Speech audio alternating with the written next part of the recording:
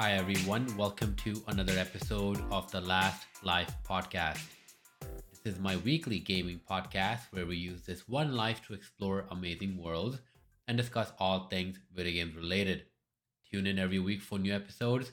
And to support the show, please subscribe, comment, and rate this podcast on your podcast platform of choice. You can email me any questions at amandamangames@gmail.com. That's amandamangames@gmail.com. All the various social media links, including the email, will also be in the description. Wow, there's been a lot of stuff happening in the gaming world, not necessarily gaming related, I guess. I mean, sort of gaming related, but I mean, this comes down to actually a lot of the predictions that we had made earlier on, and of course, a lot of the rumors that have been coming out. And this is just kind of, fueling those rumors now more than ever. But a big one that happened recently was that Square Enix, the makers of the renowned Final Fantasy series, and of course Final Fantasy 14, which is I think becoming like the biggest Final Fantasy of all time. In all honesty, I'm sure that there'll be a lot of Final Fantasy fans that will not agree to that, and many prefer Final Fantasy 7 and stuff like that. I still need to finish the remake, the part one of the remake or whatever you want to call it. I dropped off of it, so I will need to find a way to get back in.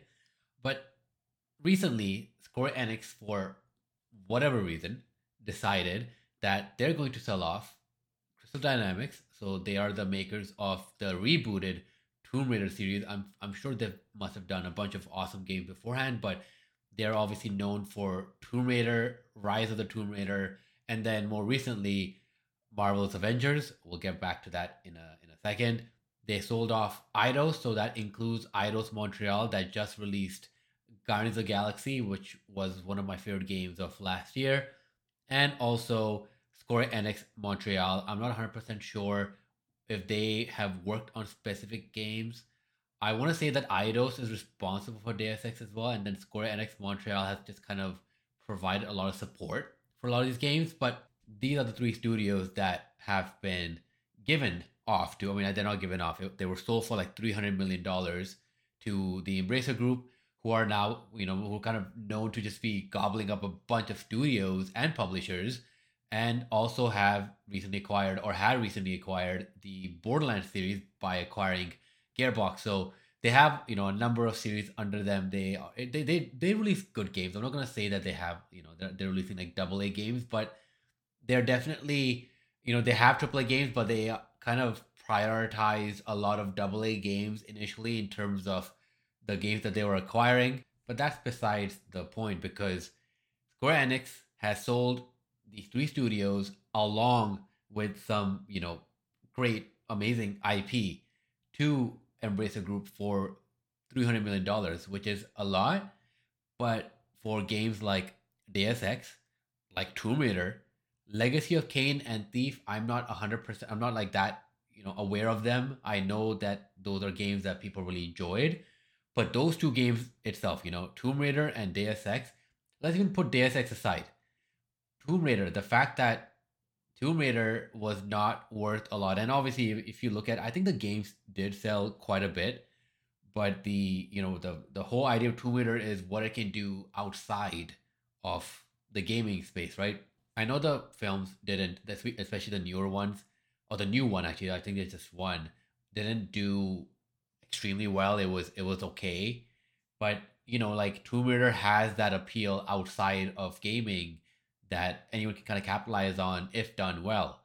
So the fact that Tomb Raider as a whole and that entire IP plus Deus Ex plus these studios, all of that was worth 300 million is a little shocking. It brings up the question of what happened. What happened with the Square Enix? I know that they kind of went through a similar thing with IO Interactive and Hitman. They gave IO Interactive their independence and said that, yep, here you go, you can own Hitman. And look at Hitman 3. It was one of the best games last year. It's doing amazing. They even got the James Bond IP because of how well Hitman 3 did. And now with these studios, they're just being given off along with their IP to, another group as a whole. And I'm trying to understand if this is a way for them to kind of cover their losses, and this is what they were. This is just what they could get in this moment. Obviously, another story came out that Square Enix lost $200 million on the Marvel games, Marvel's Avengers and Guardians of the Galaxy. So, well, let's take this back for a second, right? Marvel's Avengers was something that a lot of people were hotly anticipating. People were excited. I was excited until they showed us what the game was actually going to be. Then it kind of came out that, oh, this is more of Avengers, but Destiny. And I love Destiny, right? So it was not something that I was completely opposed to as long as they did it well and the focus was on the gameplay and the story. That did not happen either. The story, the campaign and stuff was good. It was fun, but it wasn't something that, was just going to blow everyone away because at the end of the day, the story, you could tell the story was a secondary focus. The main focus for this game was how do we get people to be playing this game again and again? How do we get them to buy cosmetics and also invest in our battle pass and all that? It just became more of how do we make this into a live service game? That was kind of what they were told. This is Avengers, make this into a live service game, and then focus on making it a good game. That's kind of, I think, the approach that was presented to them. Obviously, I'm not gonna say that you can tell there was a lot of work that was put into that game, but from the reviews and from everyone's feeling about that game, we all know that that game was just not what we wanted it to be. If the gameplay loop itself was good enough, kind of like Destiny, you would see more and more people playing that game. But unfortunately, the gameplay loop was just not that fun. And a lot of the promises that they had made about free DLC, all that stuff, that hasn't exactly lit the world on fire or anything like that. With people just coming back in droves to play Marvel's Avengers. Now that game honestly had such a terrible impact on Guardians of the Galaxy, in my opinion. When you look at Marvel's Avengers, you see that game with that Marvel's tagline, you would think that it would do amazing, but then you're reminded that, oh, this was a live service game. Oh, you can only be, you're supposed to be like one Avenger at a time, and then either you give it to the CPU or someone joins in. It's going to be more fun if someone else joins in. When you fight enemies and everything like that, it gives you a very MMO-ish feeling. It doesn't give you that awesome combat feeling that you would want. At the same time, there's no proper RPG aspect that would you're thrown into a sandbox, right? You're thrown into this big area, big zone, and then you're just told to like do different things in that zone, and then you reach a part of that zone where you have a boss fight, right? It literally has that MMO feel to it. Guardians of the Galaxy, again, a group of individuals coming together, all that stuff had the same vibe, right? You're like, oh no, Square Enix is making this. Of course, they did this with Avengers. Now they're like, you know what? Let's try this with Guardians of the Galaxy. Maybe this will be successful. Except that wasn't what the game was. The game, in fact, had an amazing story. It was more of an RPG. If you've played Deus Ex and stuff like that, it was more like that. Obviously, third person shooting game, and you can switch characters and all that stuff. Like, I think you can switch characters because I feel like I only used Star Lord. Actually, I'm not sure. I don't think you can switch characters. I might be wrong about that. But that again, the idea is that it is a more third person action RPG focused on giving you an amazing story, an awesome story, and amazing characters. And instead of that being celebrated, unfortunately, because of the sour taste that the Avengers game had left in everyone's mouth, not many people knew about it, or not many people were excited for it. Not many people wanted to go out and buy it immediately. And who can blame them, right? When you have a previous game that did so horribly and was was not what you had expected, of course you will be a little skeptical. I know the game's out on Game Pass and stuff like that. It's been on discounts and all that stuff too, and I do hope people are checking it out. But that kind of is one of the reasons why they obviously did not make all that money back from these Marvel games.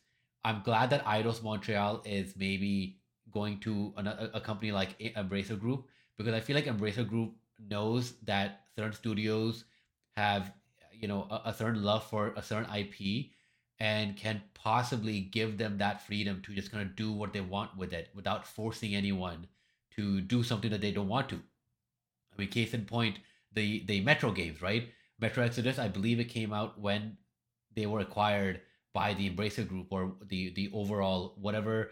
The Metro's developers, they're owned by some company, not which is then owned by Embracer Group, something like that, right? But basically, Metro Exodus came out, and it was awesome. It was a really great game. I mean, similarly, even Tiny Tina that just came out, again, that's kind of under Embracer Group. Obviously, I don't know how much of a hand they had in it before the Gearbox being acquired, but still, like, there are some like good games coming out from these developers that were known for specific games and IPs. So I feel like something like a team like Eidos Montreal being under them, given Deus Ex, and being told that, hey, do what you want, and we're here to back you. Which I hope this is the case. Like, I haven't talked to anyone there, so I don't know if this is the case in itself. But based on the games that come out from those studios, I feel like it would be a better place to be rather than being with Square Enix, because let's be honest, Square Enix is just in this mode of trying to find games that can be more like Final Fantasy 14. They just want more and more live service games. It's been like a weird push that we saw, obviously, with Final Fantasy 14, which again is great, but we saw them try this with Hitman, with the idea of doing the whole episodic thing.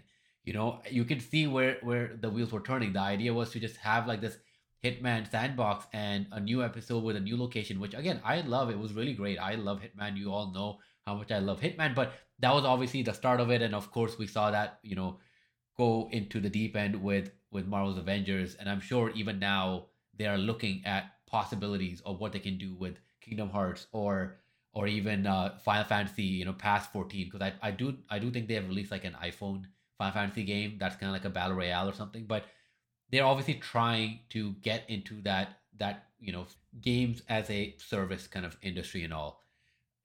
I think this kind of leads me to kind of think about what is happening with Square Enix themselves, because it is very, very possible, this is a prediction that I made, that what if they are selling this off to obviously recoup some money for whatever reason, but also to maybe raise up their price in whatever way possible, so that when they get acquired, they get a good price. I know that Sony and all the stuff, like all these companies are up there, and I won't be surprised considering what all these rumors we keep hearing about Ubisoft, for example, getting acquired. I Square Enix is not that far off, right? Ubisoft has some good hit games, but they are not able to replicate it, or are not able to rely on a specific game to bring them the kind of revenue they want or they need to operate that those all those studios. Same thing with Square Enix, right? Final Fantasy, all these games come out, when even the Final Fantasy 7 remake, when you look at the sales, it's like half of what Luigi's Mansion sold on Nintendo Switch, for example, right? And I love Luigi's Mansion 3, right? But that's kind of the benchmark or the threshold in a sense. These games are coming out, they're putting so much money into it and so much marketing dollars into it, but then they're selling, like, okay, they're selling a good amount, they're selling millions, but not like tens and 20 of millions. So maybe for Square Enix, it's just that time of, okay, look, we've done whatever we could. We've tried multiple things, it didn't work out. Maybe we just need to cut our losses and run. Maybe we just gotta get sold off to someone, and we'll just kind of go to some island and enjoy the rest of our lives. And it's very possible, and maybe this changing of ownership is actually better for these IPs and these studios. And I can see a very strong push towards Sony, because Sony and Square Enix have always had just this relationship, right? Like we saw with Final Fantasy 7 remake being exclusive on Sony's platforms, and even Final Fantasy 16 being exclusive on Sony's platforms as well. So I can easily see Sony already making that play and already having those discussions. And with Xbox owning Bethesda and essentially owning, in a way, Western first person RPGs, or just Western RPGs, if you want to say that. Obviously, we have games like CD Projekt Red and all that, which are still multi-platform, but still, right? They've taken in Bethesda. I can see Sony saying, "All right, then we have Japanese RPGs. Like, we have the best JRPGs out there." Obviously, I mean, if they buy Sega, then they literally have everything. But if they acquire Square Enix, they will have one of the biggest properties, Final Fantasy, and also Dragon Quest, which will be obviously huge for them. So honestly, I don't know what will happen, but this is exciting and interesting, but also a worrying trend as to what is happening to all these studios and all these publishers that we grew up with. All these publishers that we looked up to, and had their games come out, and we would be excited when a new game would come out from them. Now it's just a matter of which publisher will get bought by who, and who knows what will happen to their IPs. So I know it's a sad way to kind of end this, but this is just the state of the industry, unfortunately. We should move on to some good news, in my opinion, which is Mafia 4 is being developed at Hangar 13. It's in its early stages of development. This was a story that was brought forward by Kotaku. So it's a very short story, so I just want to kind of quickly bring up, the fact that I love Mafia and I loved Mafia 3. I really enjoyed it. I really liked the story as well. I know the gameplay and all was repetitive for Mafia 3, but I still loved it. Mafia 1, the remake, was awesome. It was so fun. I remember streaming that as well. I haven't played Mafia 2, but because of me having played Mafia 1 and 3, I feel like I should go back and play Mafia 2. So Mafia 4 being made, awesome. I'm surprised it took them this long. And the fact that it's in early development is kind of frustrating for me because I thought it was already in development for many, many years. But it seems that I guess it was in like its ideation phase and something or whatever was happening, but at least it started. At least it's on its way at some point in the future. So that should be exciting. But if anyone's a big Mafia fan, please let me know because I love to talk to Mafia fans. I feel like there's not enough of us sometimes, and this was one of the games that was like on par for me with Grand Theft Auto and even Saints Row 2 when those games had come out. I just really really like Mafia. So next one is it's kind of big because it has to do with one of my favorite games of all time, and that is Bloodborne. At a recent event for Sacred Symbols podcast, which is a podcast by Colin Moriarty, who was with Podcast Beyond at IGN and also with Kind of Funny, and he's a person that is really really in tune and is just knows everything that's kind of happening on the PlayStation Sony side of things. Not everything, but has a lot of friends on that side of the industry. And he just kind of brought up during an episode or that event for Sacred Symbols that Bloodborne Remastered or something related to Bloodborne is happening, right? So does this mean it's a remastered of the first game, which would be awesome, or does it mean that they're just going to make a sequel or the sequel's on its way at some point? Both of those cases are awesome. I could see a possibility that Bloodborne 2 gets announced and Bloodborne 2 they'll be like it's coming out in a year or two or whatever the case may be, and then they're like, okay, by the way, Bloodborne Remastered is out this winter or this fall or whatever, to just kind of get you excited for that game. And I think that would be amazing. That would be so good because Bloodborne itself is really really fun.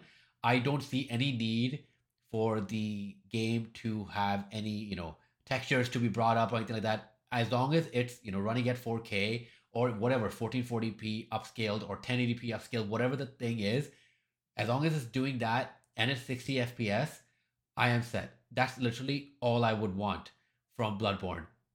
And I'm pretty sure that will, especially with the success of Elden Ring, that will sell like crazy.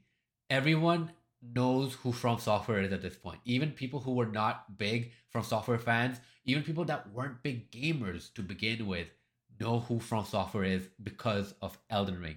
Sony has to be out of their minds if they do not think they are able to capitalize on this by releasing a remastered version of Bloodborne. Put it on there from the makers of Elden Ring. Whatever you need to do, put that out there because there's so many people that played Elden Ring and now want to play Sekiro. They want to play Demon Souls. They want to play Dark Souls. They want to play Dark Souls 2, Dark Souls 3.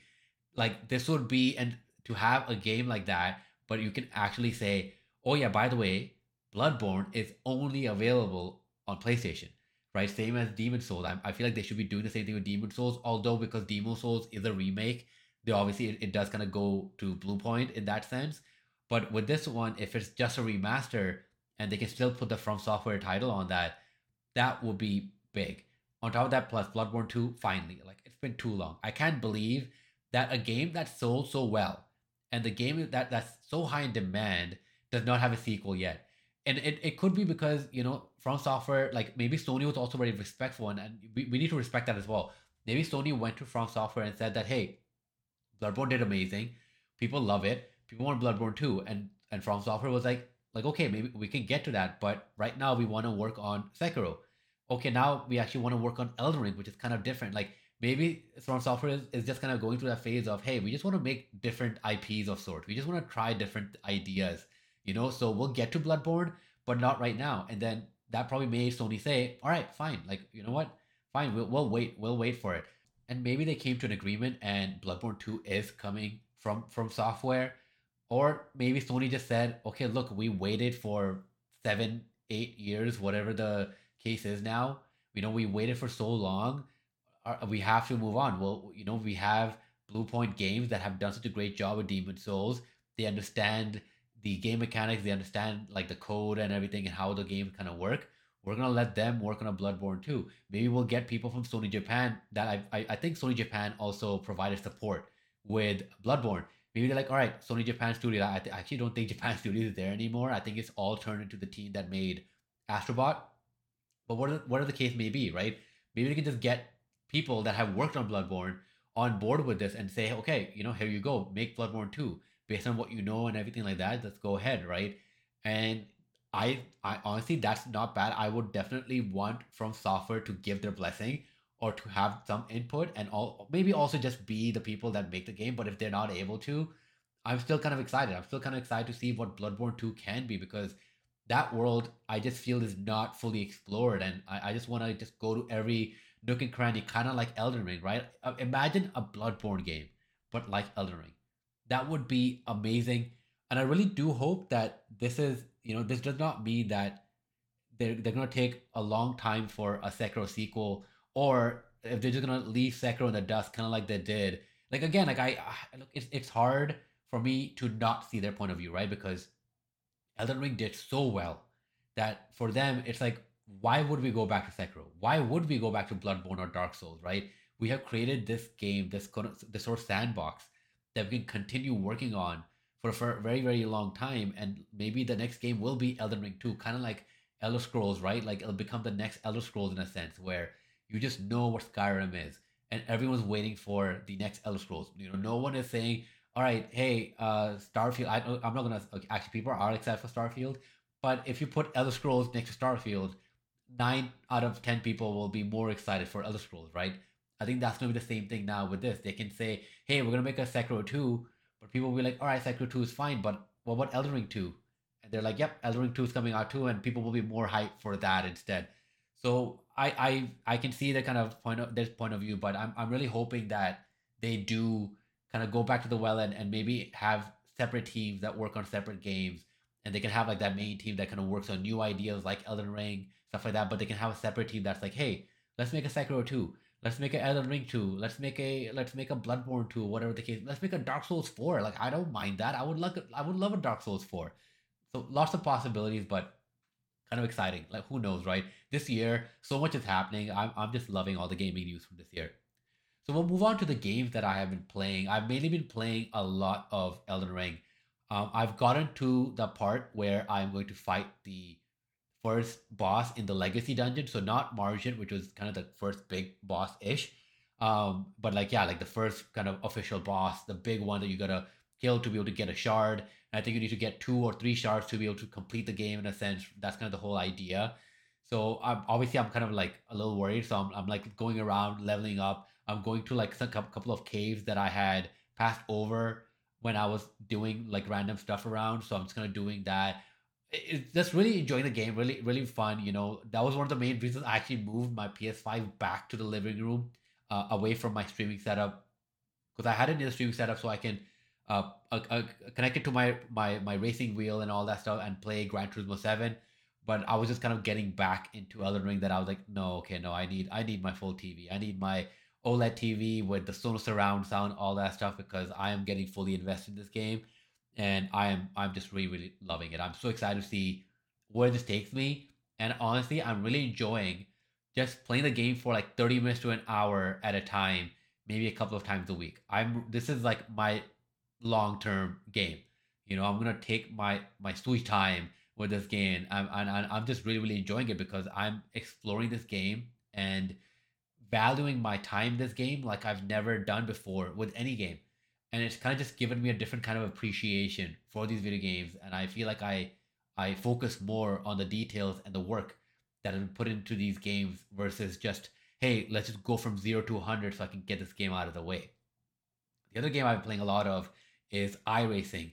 So iRacing is basically, I kind of mentioned before, basically like a MMO version for sim racing. Has realistic sim racing models for vehicles and everything like that. And the idea is you're able to go online and race against real people. Your actual name is visible so that you're not messing around, you're not bumping into people, you're not causing issues and stuff like that. And it has a proper racing structure where you practice around a track using a specific car, you qualify on that track, and then you're placed in positions based off on your qualification times, and then of course you race. So I've been streaming that. I've been racing a bunch online. I've been around like the middle area, around like 7 or 8, around that range. So haven't really been doing too well, but at the same time, just even when I'm doing bad, I'm still like enjoying it, because it's such a physical activity. Or like driving, you feel like you're driving in there, especially if you have a good sim racing setup. And I was just really enjoying just kind of learning all the tracks, learning all the gears, learning how to tackle a corner, learning where to brake, where not to brake. It just kind of it's surprisingly enjoyable. And then obviously when you add the stakes of playing against people online, it adds like another element to it, where when you're going past a certain point and you look in your rear view mirrors and you see someone behind you, and you start panicking. You're like, all right, how do I keep this pace? How do I go past them? Because one thing actually I should also bring up, like it's not really in the game. They don't really do anything. But the idea is that when you're racing and if someone's behind you, you're not supposed to like block them, right? You can defend in the sense that you choose a line that you feel is the quickest to get you to the finish line, right? That's like the idea. You choose that line, but then you stay there, and then it's up to the person behind you to obviously speed up and go past you, right? So again, these are all things that I'm learning as I'm playing, and I have like more and more respect for the just racing in general, but also sim racing as an esport. So when someone's in the rearview mirror, it's like, okay, I gotta choose this line. I'm staying on the side, but then you slowly see them creep up next to you, and you're like, oh my god, we're getting close. And you have to be mindful when they're close. You don't want to go on the right or the left to like bump into them. So you gotta keep your line, stay on the side. So you're just kind of battling it out with speed and hoping for the best. And it's just such a wonderful game. I'm trying to convince all my friends to jump on this, even if they have a controller, and just try it out. Just try this out online. Even if you have a passing interest in racing games, it is worth a try. It is worth to just jump in and see what this world holds. And who knows, maybe you might turn into me and invest in a whole racing wheel and all that stuff and just fall in love with the sport. Because I'm just yeah, iRacing is just one of those games that the same way how you see people kind of jump on to Warzone or Apex or Fortnite, that online game that they kind of always go back to. For me, iRacing is that game. It's that game that I'm like, yep, I'm gonna go online, maybe do a race against people, or maybe there's a race coming up that has a specific track and a specific car that needs to be used. So I'll be like, all right, let me go practice. Let me go practice. Let me prepare. And I love that because when you play games like Warzone or Fortnite, you can prepare in a sense. There's not they don't really have like those kind of training modes. But the idea is that the best thing you can kind of do is just all right, let's just go play Warzone, let's go play Fortnite, and then you either learn or you don't learn. But the idea is you just kind of keep playing it. Here, you actually prepare for a track. You're like, if I prepare on this track with this car, with the setup and everything like that, I'll know the track inside out. I'll know where to stop. I'll know what to do. I know what my times are on this track. So when you're actually racing against people, you already are familiar with that track. You know what to do. And you're kind of doing the same thing, and you're like just kind of battling it out with other people, and you just feel more confident as well. And it's weird because like when I do play online, I feel like it's like this weird performance anxiety comes where I feel like because I really enjoy acting, and I used to always like join a lot of theater plays and stuff like that in high school. Before going onto the stage, I would just get butterflies in my stomach. I would just get super anxious. Sometimes even nauseous, just extremely worried. And I feel the same way sometimes with racing when I'm like about to start a race with people and everything like that, and I'm just like, oh my god, am I gonna mess up? Am I gonna bump into people? I'm just like getting all panicked. But obviously, when you start racing, it's just such a wonderful experience. So anyone that is even like interested in iRacing, like please message me. I'm definitely down to do a Last Life Gaming Championship. I can choose like a bunch of different tracks and stuff that we can all do, and it will be such a fun time. So I'm more than happy to have more and more people to play this game with, and be able to share my love for sim racing and racing as a whole with everyone. So thank you so much, everyone. We will leave it there. I hope to catch everyone next time. Please email me at amandamangames@gmail.com. That's amandamangames@gmail.com. Join me on Twitch as well. I stream 3 times a week at twitch.tv/amandaman. I will be trying to stream sim racing on Tuesdays, and then Mondays and Thursdays will be another game. Maybe it's Warzone, maybe something else, maybe it's Hitman, who knows. But follow me on Instagram to kind of be up to date in terms of what's happening, and of course, follow me on Twitch to get that notification so you know when I'm going live. Thank you so much, everyone, and I'll see you next time. Bye.